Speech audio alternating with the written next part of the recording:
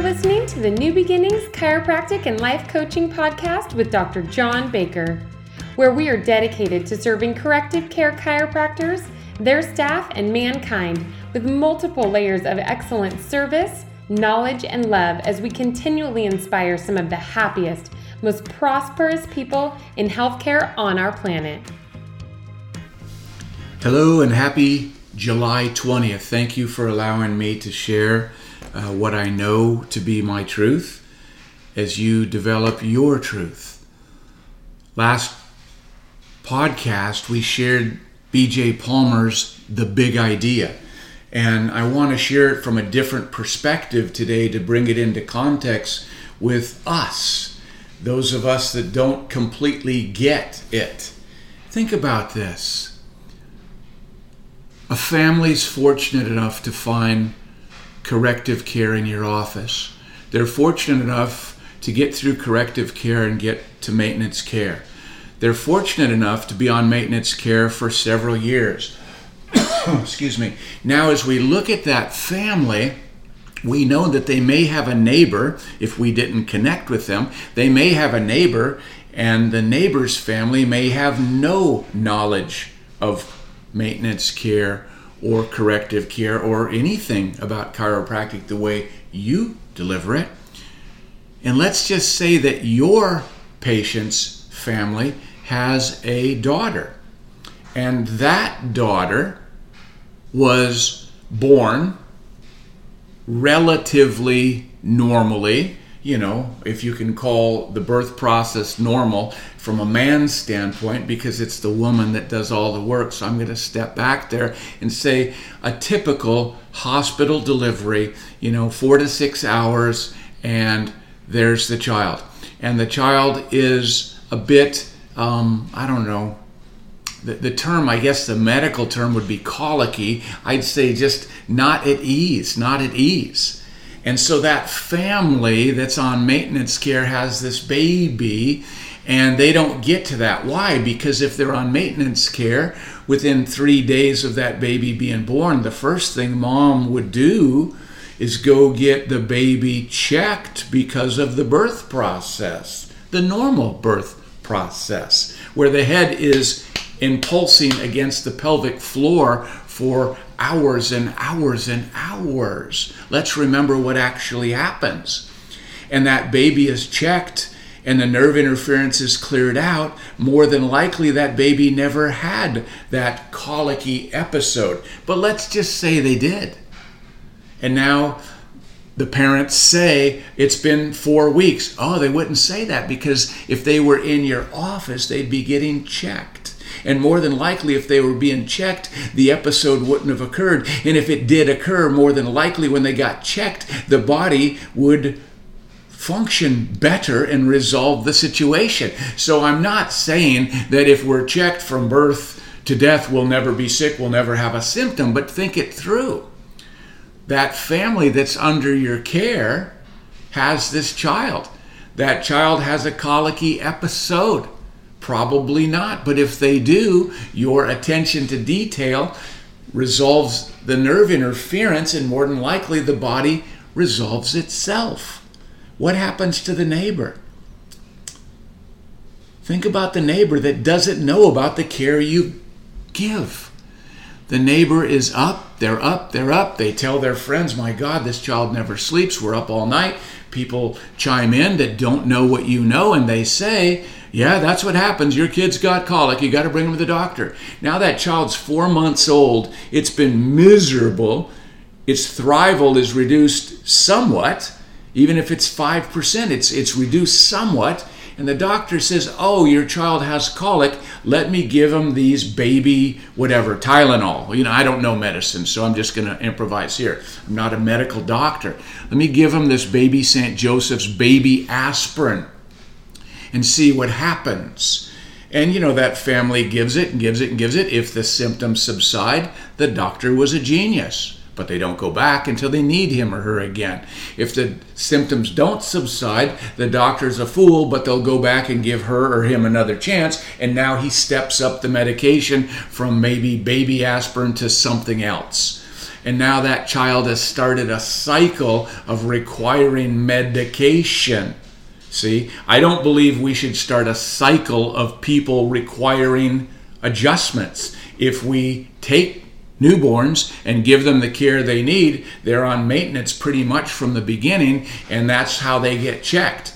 If somebody brings them in and says, oh, Johnny's colicky, would you check him? Of course you would, but don't train your people to bring their children or themselves in when they have symptoms, because when they don't have symptoms, they won't want to bring themselves in. If you train them, that is what is best for them, and they absorb that, they'll get it. See, now watch, your child and that child next door are 5 years old, they're learning to ride a bike, and they both fall.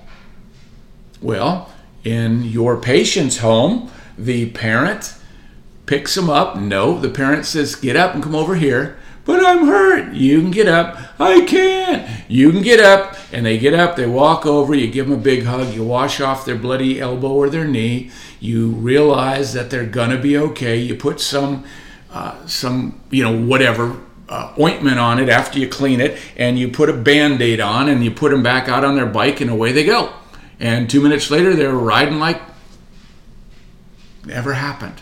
How about that house next door that doesn't know what you do for a living, that doesn't know how the body heals itself, and the child falls, and the parent runs and picks them up, because you certainly wouldn't want to teach your child to stand up at such a young age. And they coddle them, and they run them to urgent care, and they pull out their insurance card, and their insurance says, oh, they don't pay for this, and it doesn't matter, just check my child. And the child gets a Band-Aid, well, first gets the wound cleaned out, then gets a Band-Aid and sent home.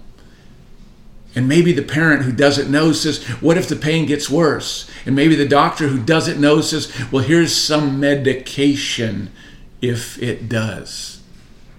And the child's home on the couch crying because it hurts. Well, the neighbor's child, your child, is out. Out doing what? Out riding their bike, having fun, living life. And it hurts a little, so mommy or daddy gives them a little of the medication. See, you're starting a cycle here. Corrective care is a necessary evil to get to maintenance. Maintenance care is what I believe we do best for society. We have to do corrective care because we as a whole haven't done a great job of educating society about what their bodies can do. But we're changing that. You're changing that.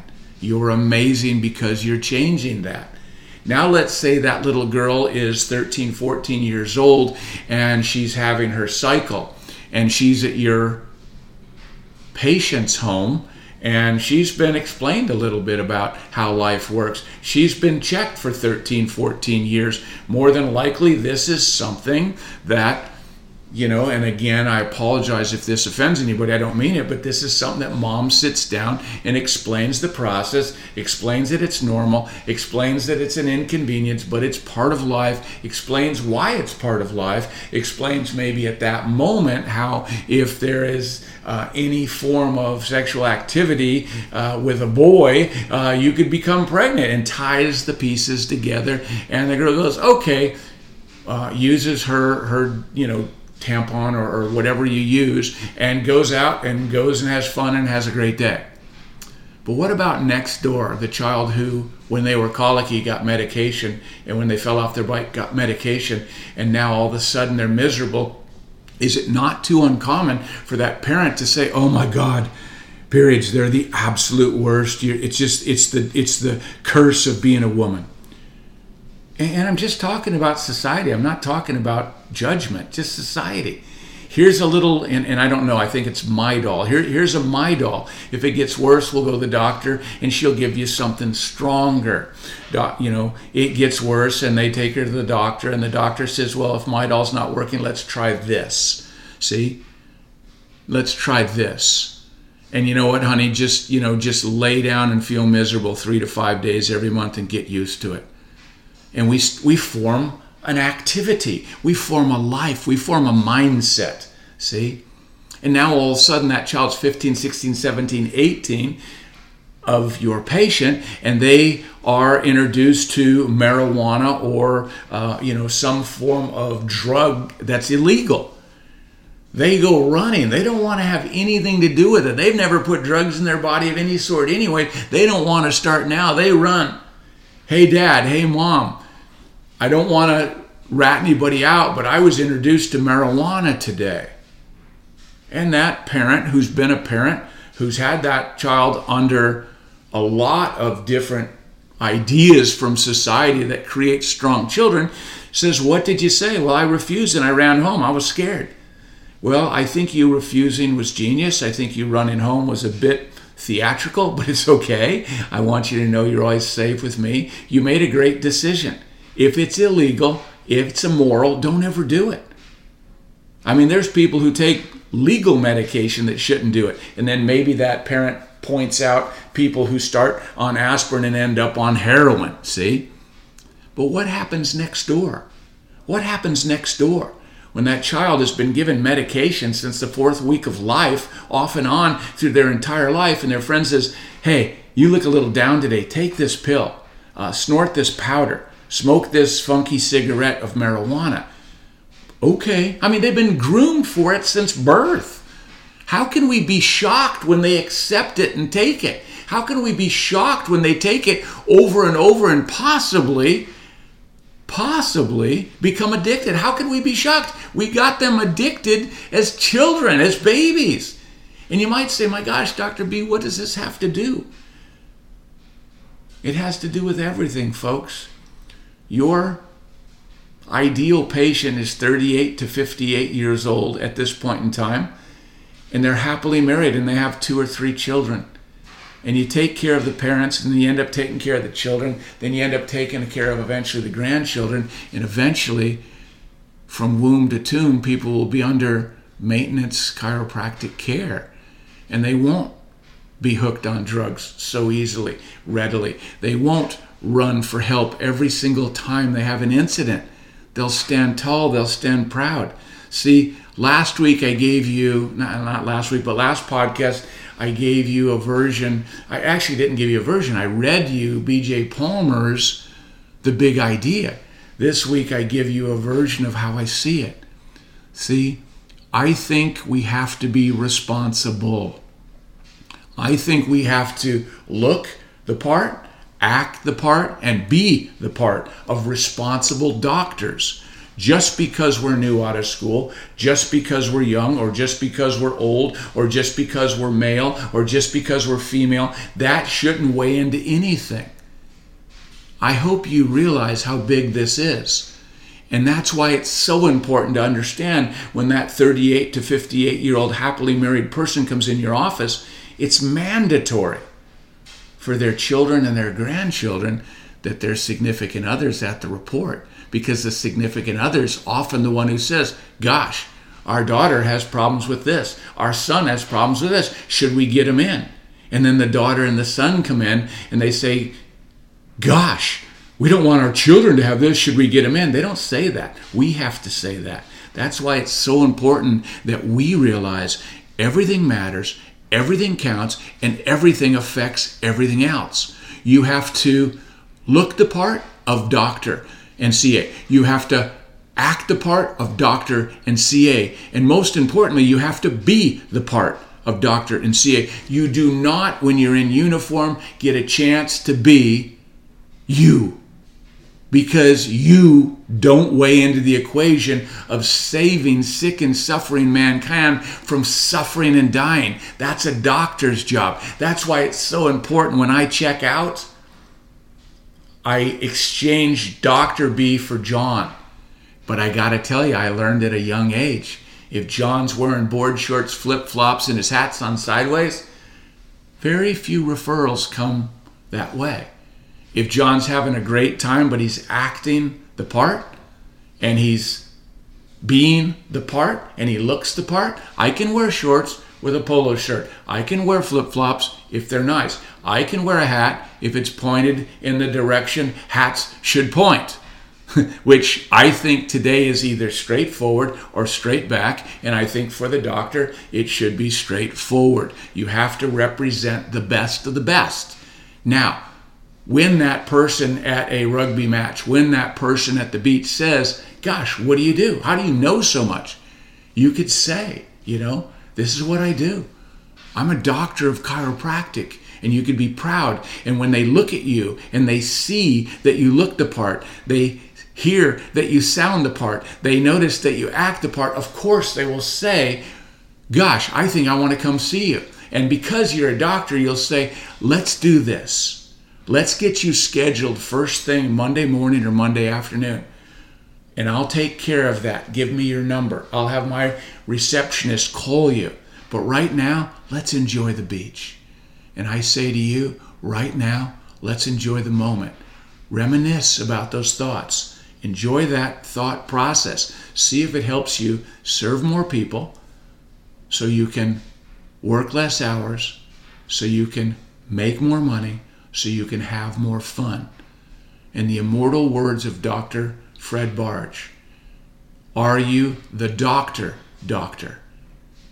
See, do you know more than you knew 16 minutes ago? Will you apply it? Will it be an add-on and you'll become the best of the best, or will it be a blend in and you'll have one more excuse? I know what I think you're going to do, and I think you're going to do what's right because you do what's right. Baker out. Thank you for listening to the New Beginnings podcast.